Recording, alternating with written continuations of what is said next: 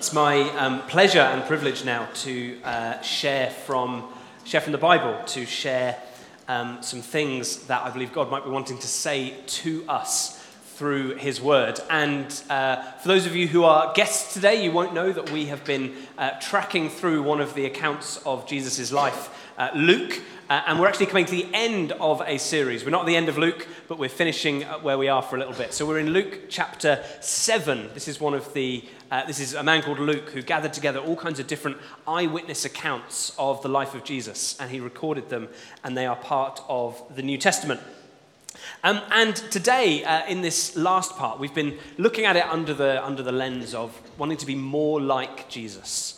So the way that we get to be more like Jesus is to spend time with him and to get to know what he is like and to ask him to work in us. Today, we are looking at this topic, overflowing worship. Today, we encounter someone who worships Jesus in a really significant and in a really powerful way. In some ways, today is less about being more like Jesus and being more like this woman in this story. Though we'll actually see that in many of the ways she behaves, she herself behaves like Jesus as she comes to worship him. Today, we've had a baptism, 2 baptisms. I wonder, for those of you who are here, I know that some of you will have been baptized. I'm sure some of you will not have been. But if you've been baptized, and if you can remember that time, I wonder what it was for you, when it was for you, what it was like for you. For me, the 24th of March, 2002, I was 13 years old, and if you want to do the maths on that and figure out my age now, feel free. But it was in Sindlesham Baptist Church in Reading. I wasn't part of Sindlesham Baptist Church, but the church that I was part of, we met in a community centre. We didn't have a pool like this, and one of the churches that had clubbed together with a couple of other churches and said, "There's this new housing estate in Reading. We need to make sure there's a church there." And 3 different churches came together and planted into this new area of Reading. And one of those churches was Sindlesham Baptist Church. And so I was going back to the church that, actually the year I was born, planted this church in which I came to faith. And it was a celebration for them, it was a celebration for me. And so for me, that was an important day, the 24th of March, 2002. Why do I share that? Well, I think that in what we see of this woman who chooses to worship Jesus in a special way, she did it because she was remembering something. She did it because of something that Jesus had done and that she was choosing to hold on to that. For me, as I look back at that 13-year-old version of myself, in some ways I wish I had his faith now. In some ways I wish I had his excitement for Jesus now.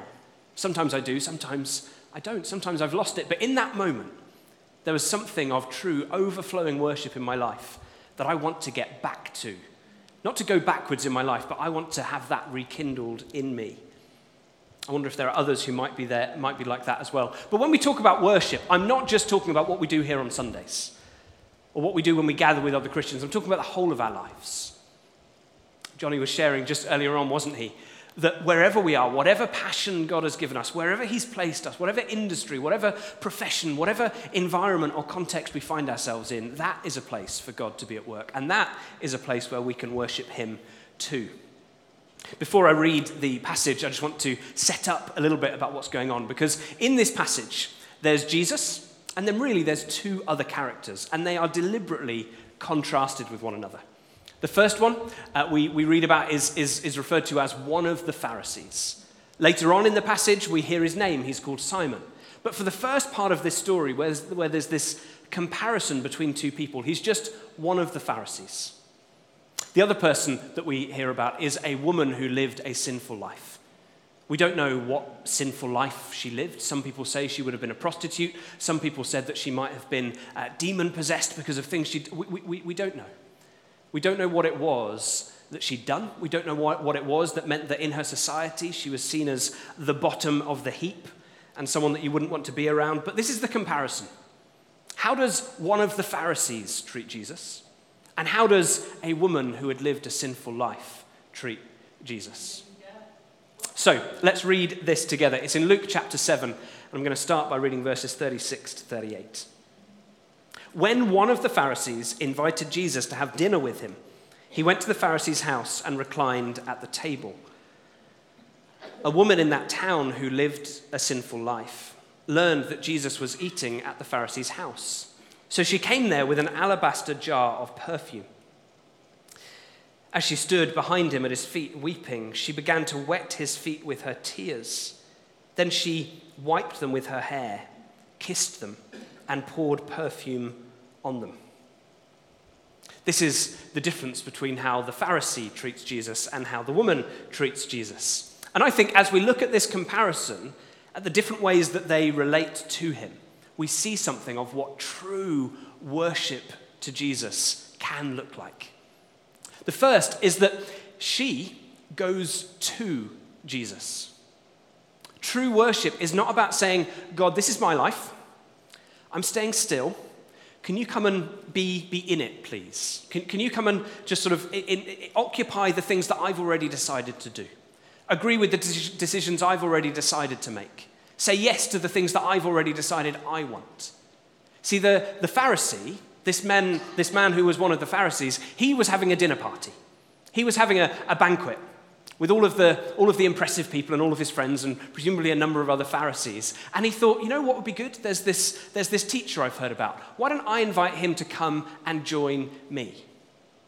He invites Jesus, which is a good thing to do. But better still is this woman who hears where Jesus is and she goes to him. Worship is not about saying, once my needs have been met, once I'm comfortable, once I'm happy with the environment or with what's going on, then and only then will I invite Jesus to join and to take a seat at the table. No, worship is about saying, I will go to him. I will pursue him where he is and give my life to him there. That's part of what true worship is. At my baptism, I was allowed to choose a baptism song. And I chose the song which at the time was very hip and trendy. It was, Lord, reign in me. Reign in your power over every dream in my darkest hour.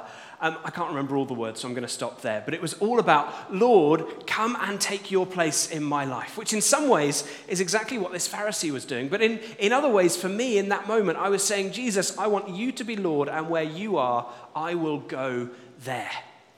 Sometimes I've lost that in my life. Sometimes I've become comfortable, and I just want Jesus to come and take a seat at my table. Instead of saying, Jesus, where's your table? I want to meet you there. The second thing that we see about this woman and her true worship is that it was costly.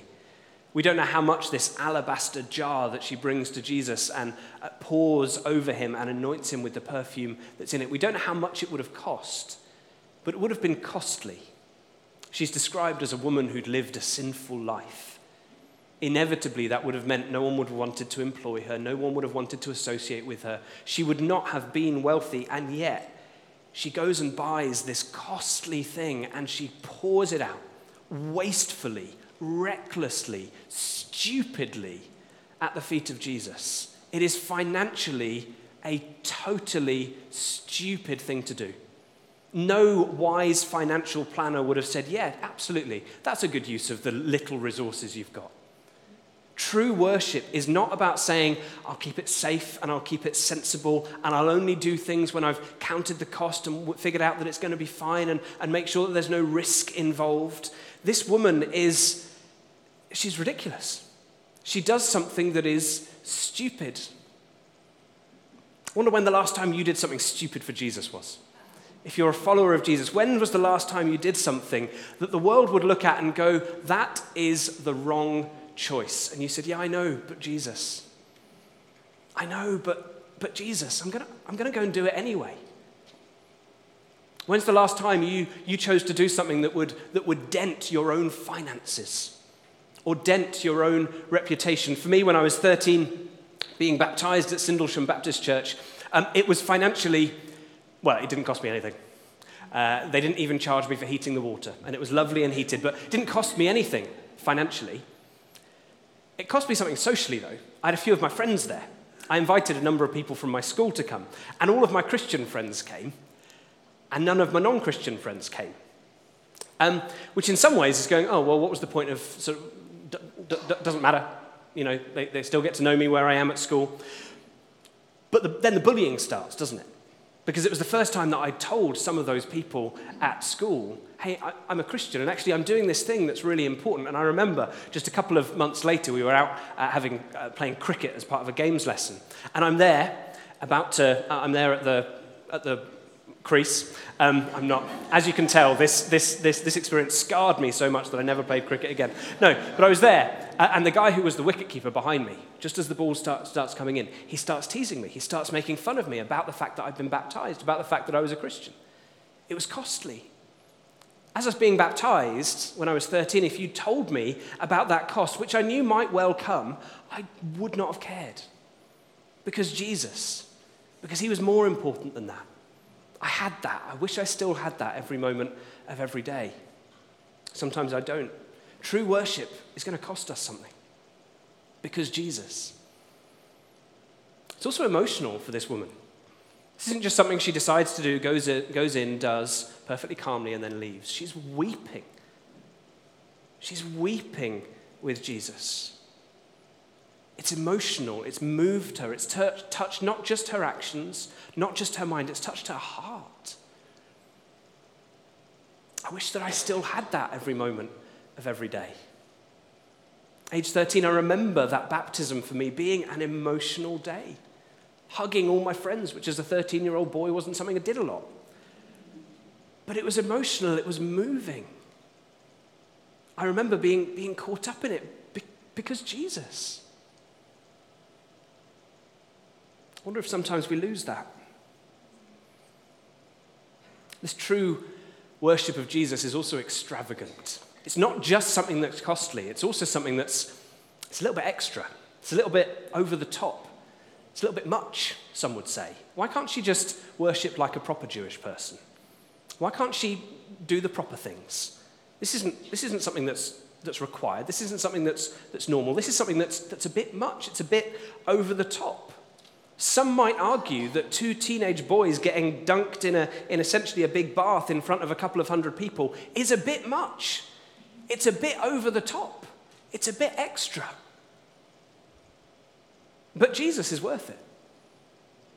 Not just costly, not just financially stupid, but just a bit bizarre, a bit odd, a bit over the top, a bit extravagant what this woman does. For me, when I was baptized, it was in some ways no more extravagant than any other baptism, except, I'll tell you this story. It turns out that the trousers I'd chosen to wear that day were waterproof. I didn't realize they were, but they were. And they were also elasticated at the bottom. And you can get a set. I wish I could tell you that back then it was trendy. It was not.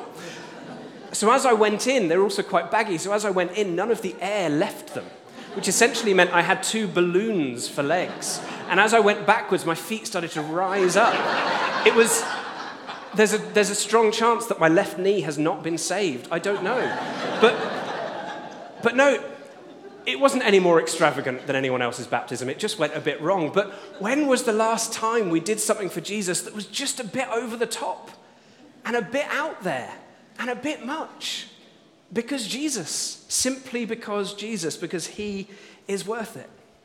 In the drop-in we have on Tuesdays and Thursdays here for people who are hosting Ukrainian refugees and for the Ukrainians themselves to come along to, I was chatting to a 15-year-old boy called Igor, who's from Ukraine, and I asked him, is there anything that surprised you since you've come over here? And he immediately said, yes. And I said, oh, this is interesting. What is it that surprised you? And he said, well, in popular culture, the way that English people are portrayed, he has very good English. These are pretty much his words. In popular culture, the way that English people are portrayed is very straight and serious and, ooh, what's the weather like today? Ooh, it's very cloudy, isn't it? Ooh, have a good day. That was his perception of what English people might be like. And he came and he told me, you're not. Hallelujah. What good news. But let's not be like that with Jesus. Let's not just be straight and serious and keep it level and let's not relate to Jesus the way that Igor expects English people or British people to relate to one another. True worship goes beyond that. It can be a bit extra. I've said a few times I'd love to get back to that. How do we do that? Well, the story carries on, and this is where we learn the man's name. When the Pharisee who had invited him saw this, he said to himself, "If this man were a prophet, he would know who is touching him and what kind of woman she is, that she is a sinner." Jesus answered him, "Simon, I have something to tell you." "Tell me, teacher," he said. Two people owed money to a certain moneylender. One owed him 500 denarii and the other 50. Neither of them had the money to pay him back, so he forgave the debts of both. Now, which of them will love him more?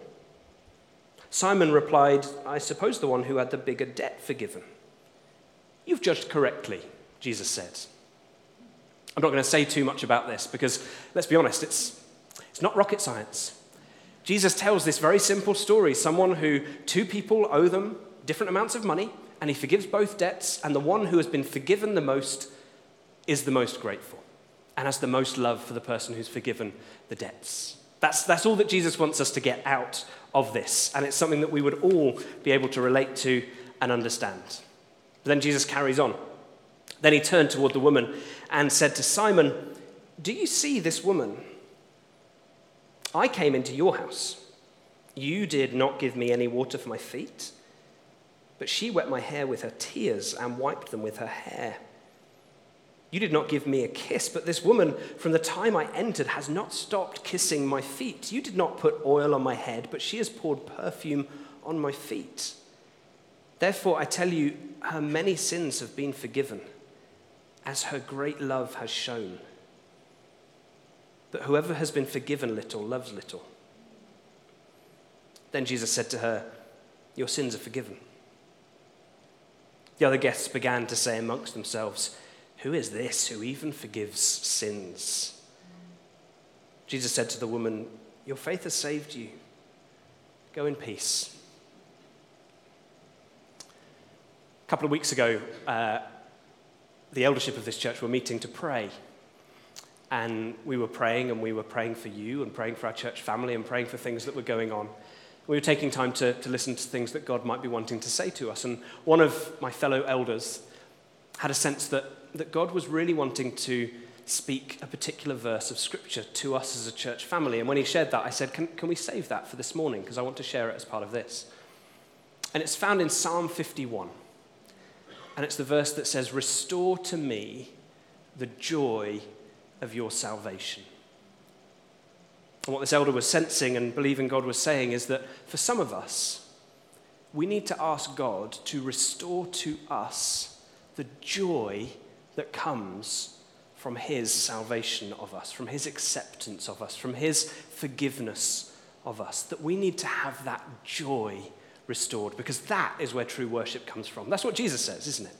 Someone who's been forgiven a lot is very grateful and loves a lot. Someone who's been forgiven little is less grateful, is less bothered, doesn't respond in worship. And he says that just after comparing what Simon, this Pharisee, had done and what this woman has done, just as we've been doing.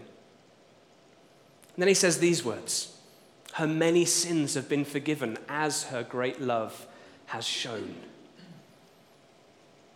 The good news, that Christian word, the gospel, the good news of Jesus is this, that every single thing that we have done, are doing, or will do is covered by him, is covered by his death upon the cross. And so with this woman, we can know that our sins, which are many, have been forgiven. And so we can respond to Jesus in great love. "Restore to us the joy of your salvation, Lord." Amen? The Pharisee, though, doesn't get it.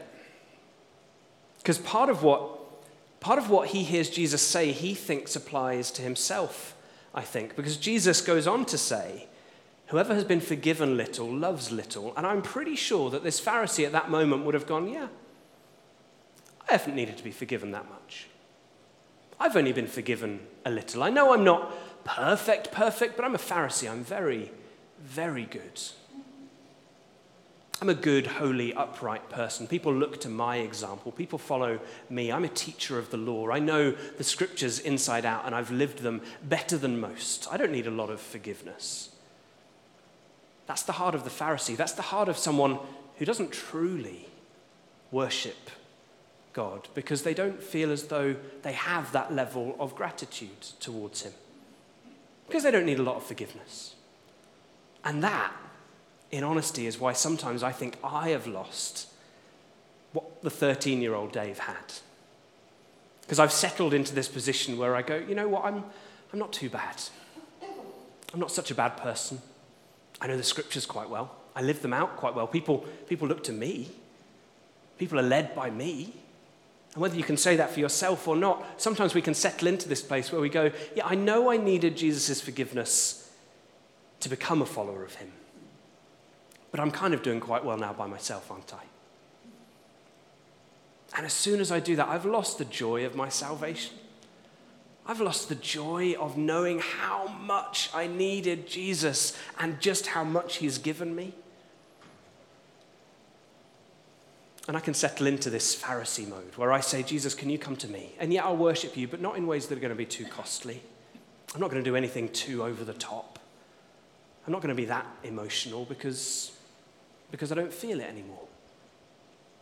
And when we find ourselves in those places, we simply need to come to God and say, restore to us the joy of our salvation. Not because we've lost our salvation, we need to get it back, but because we need to be re-infused with the joy of it, with the life that it brings, with the excitement that it brings. And then we can be more like this woman. What is it that the crowd say? They say, who is this who even forgives sins? And the answer to that is Jesus. Jesus forgives sins. Jesus forgives everything. Jesus embraces you. Those darkest things that you wish you hadn't done, that you wish other people didn't know that you'd done, or that other people don't know that you've done, but you do. Those things Jesus forgives. Those things Jesus says, come and be my brother anyway. Come and be my sister anyway. Let me show you to my Father's house because there's a room that I've prepared in it just for you.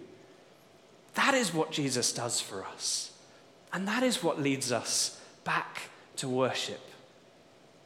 Her many sins had been forgiven, and her great love showed it. What does my love for Jesus show? Does it show that I know that, or does it show that I'm living as if I didn't need it in the first place? The good news of Jesus is that he's done everything for us. I said that this woman showed us actually a little bit of what Jesus is like as well. Because he didn't stay where he was comfortable. No, he came to us. Just like she went to where he was, he came to where we are. He came here. He came to earth. He came into our lives, those of us who've received him. And what he did was extremely costly. It was stupid to come and die for the benefit of the people who were going to be ungrateful anyway, but he did it anyway. It didn't make sense. It was extravagant, it was over the top, and it was emotional for him. He felt it and he wanted it. He wept over those who were so lost because it meant something to him. In this woman's worship of Jesus, we see a little picture of Jesus' heart for us, not his worship of us, but his heart towards us and where he would go, the depths of pain he would go to for us. So, can I invite you, if you've not received that and responded to that, then the door is open. Who is this who forgives sins? Jesus, and he can do it for you. And he longs to do it for you, to invite you into his family. If you have done that, and if you know that you probably do need to pray that prayer, restore to me the joy of your salvation, Lord, then don't wait. Don't waste any time. Pray that prayer and choose to worship Jesus now. And then we'll see where he takes us. So can I invite Malcolm and the band to come back and join us? And I'm going to pray. You might like to join with me as I do.